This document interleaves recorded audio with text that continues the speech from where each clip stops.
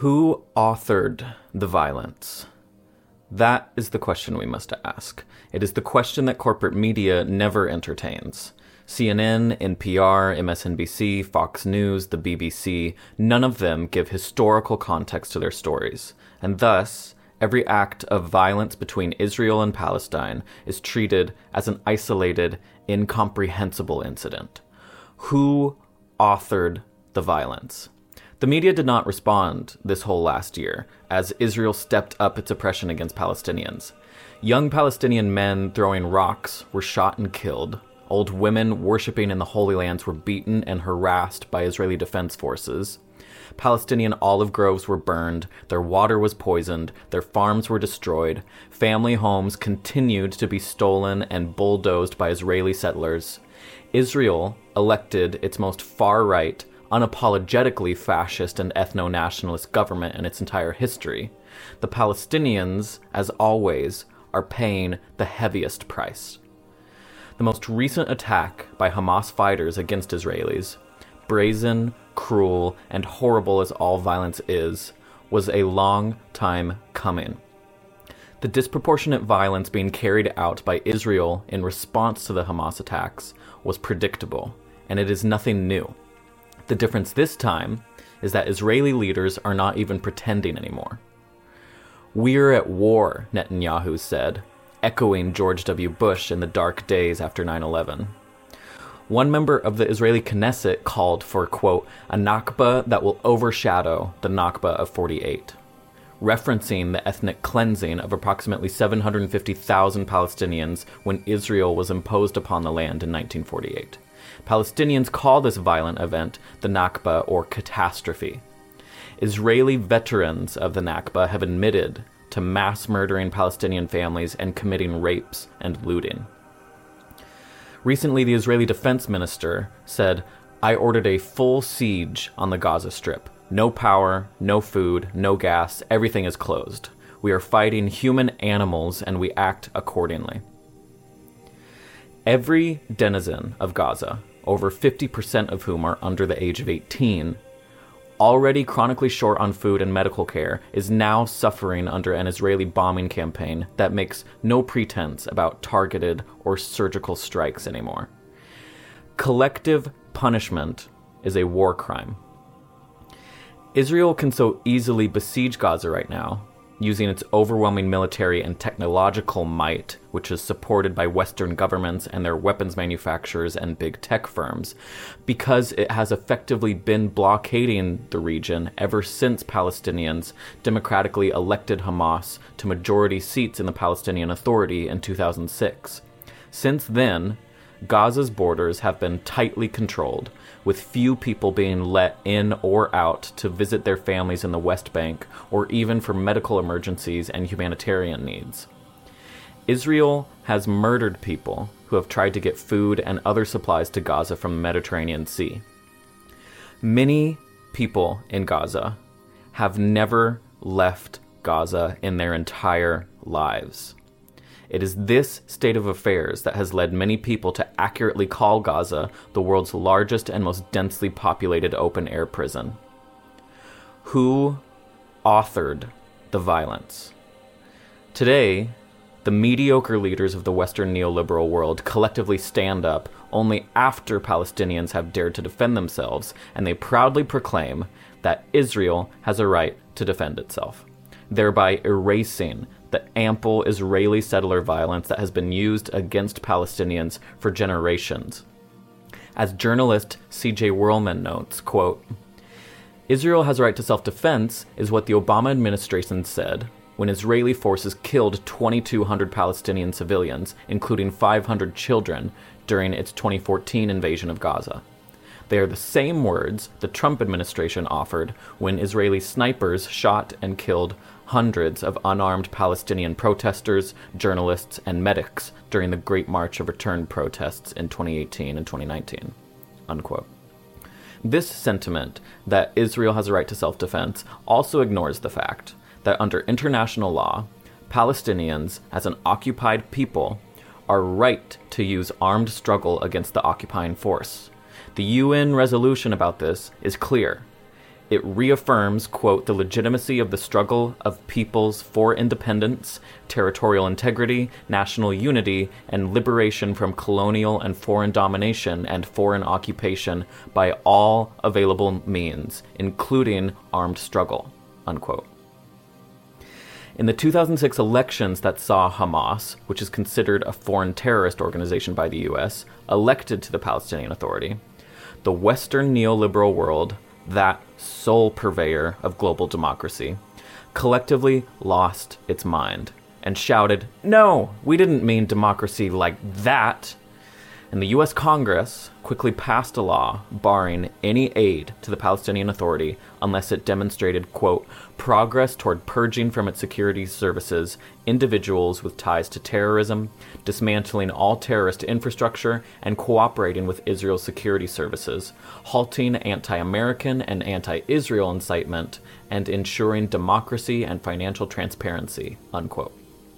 Likewise, the Middle East Quartet, composed of the United Nations, the United States, the European Union, and the Russian Federation, issued a statement saying, "A two-state solution to the conflict requires all participants in the democratic process to renounce violence and terror, accept Israel's right to exist, and disarm." So, that means that Israel also needs to renounce terror, accept Palestine's right to exist and disarm, right? Netanyahu's own party platform specifically denies support for a Palestinian state. 3 years after the Palestinian elections, Israel launched Operation Cast Lead against the people of Gaza, resulting in the deaths of around 1,400 Palestinians, of whom 1,172 were deemed civilians, including 342 children. Hamas responded with rocket attacks that killed 3 Israeli civilians. Later, in 2014 fighting, Israel killed 2,202 Palestinians, of whom 1,371 were deemed non-hostile. In that same fighting, 68 Israelis were killed, 5 of whom were civilian. Based on those numbers alone, Hamas is better at avoiding civilian casualties than Israel is. The UN's 500-page Goldstone report concludes that Operation Cast Lead was, quote, a deliberately disproportionate attack designed to punish, humiliate, and terrorize a civilian population, and that the repeated failure to distinguish between combatants and civilians appears to have been the result of deliberate guidance issued to soldiers. The IDF kidnapped, tortured, and used Palestinians as human shields in the operation, those things that they claim they abhor in Hamas. And doesn't all of this sound familiar? We had to destroy the village to save it, kill anything that moves. We'll show those human animals what happens when they vote for Hamas. What we say goes. Collective punishment rules the day. A vote for Hamas is a vote for terrorism, while a vote for the genocidal right-wing Israeli party currently in power is a vote for democracy. Never mind that Israel is a regularly belligerent nation that bombed Egypt, bombed Tunisia, is currently bombing Syria, invaded, occupied, and subjected Lebanon to state terror throughout the 1980s and 90s. Never mind that Israel regularly assassinates Iranian civilians, that it is carrying out the long-standing occupation and ethnic cleansing of Palestine. Never mind that Israel is the only nuclear-armed superpower in the region. All of these actions by Israel are legitimate means of self-defense, whereas every rock thrown by a Palestinian child at an Israeli armored vehicle is an act of international terrorism. The denotion of an individual or group as terroristic is a thought-ending designation. Antony Lowenstein, in his book The Palestine Laboratory, writes, "How terrorism was defined, and by whom, was rarely asked in the mainstream media in the decades after 9/11. There is an interchangeability between terrorism experts who appear in the media to talk about the never-ending risk from insurgents big and small, deliberately conflating Hamas with Hezbollah, Al-Qaeda with ISIS, and the Taliban with the Islamic Republic of Iran as if they were all the same irrational Jew-hating force to be defeated by military means alone.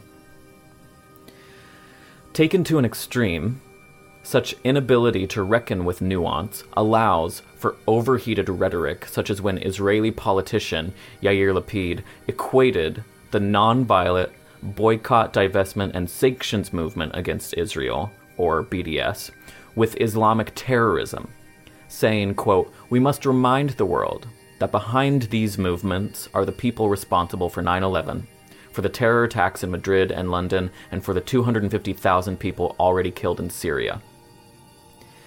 This reactionary assessment came from a relative centrist in Israeli politics, no less. Who authored the violence? The United States gives more annual funding to Israel than to any other foreign nation, barring the recent flood of unaccounted arms and money to Ukraine. The ruling American political class, both conservative and liberal, is staunchly Zionist, and as such, it has blood on its hands. America is a full partner in human slaughter. It is we, Israel and America, a partnership made in hell, who are the terrorists. Some Palestinians mince no words about this. In the documentary Killing Gaza, which is free to watch on YouTube, one bereaved Palestinian father had this to say to America. "We thank the Americans, who are very good people, who treat us kindly and respectfully. They give us a loaf of bread and a sandwich. And they give Israel missiles, tanks, and warplanes. This boy here will make an atomic bomb in his house in 10 to 15 years and erase Israel completely. Why? Because he saw his father die before him. He saw his uncle martyred before him. His family house was looted, and from now on he has to live in a tent. This little kid won't have food or water. So how can we lift the hatred from the hearts of these children? How can we lift it? In what way? Tell us. How do we teach these children to feel joy again? Should we kill them all with missiles, or should we fool them with a piece of bread? No, he can't be fooled. Who wants American bread, young children? Obama is sending you some small balloons. Do you want them? In 2018, a Palestinian man took to Facebook and shared a post that spurred the Great March of Return. He wrote, quote, "What could the occupation, bristling with arms, do to a mass of human beings advancing peacefully? Kill 10, 20, or 50 of them? And then what? What could it do in the face of an unwavering mass peacefully marching? We are a people that want life and nothing more. Nothing can delay this idea but the shackles of our self-delusions. We are dying in this tiny besieged place, so why not bolt before the knife reaches our throats? Since they are plotting to kick us south after slaughtering us wholesale, why don't we preempt them and begin to run north?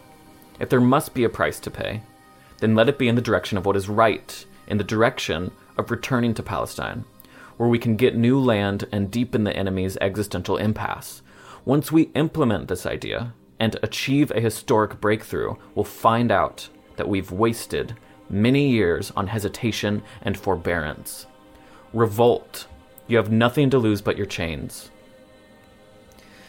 I appreciate the allusion to Marx and Engels in the final line, and more to the point, his sentiment is strikingly similar to the logic of the Jewish Warsaw Ghetto uprising against Nazi extermination, which was stamped out by a final, brutal Nazi assault on the ghetto, which set most of the buildings aflame.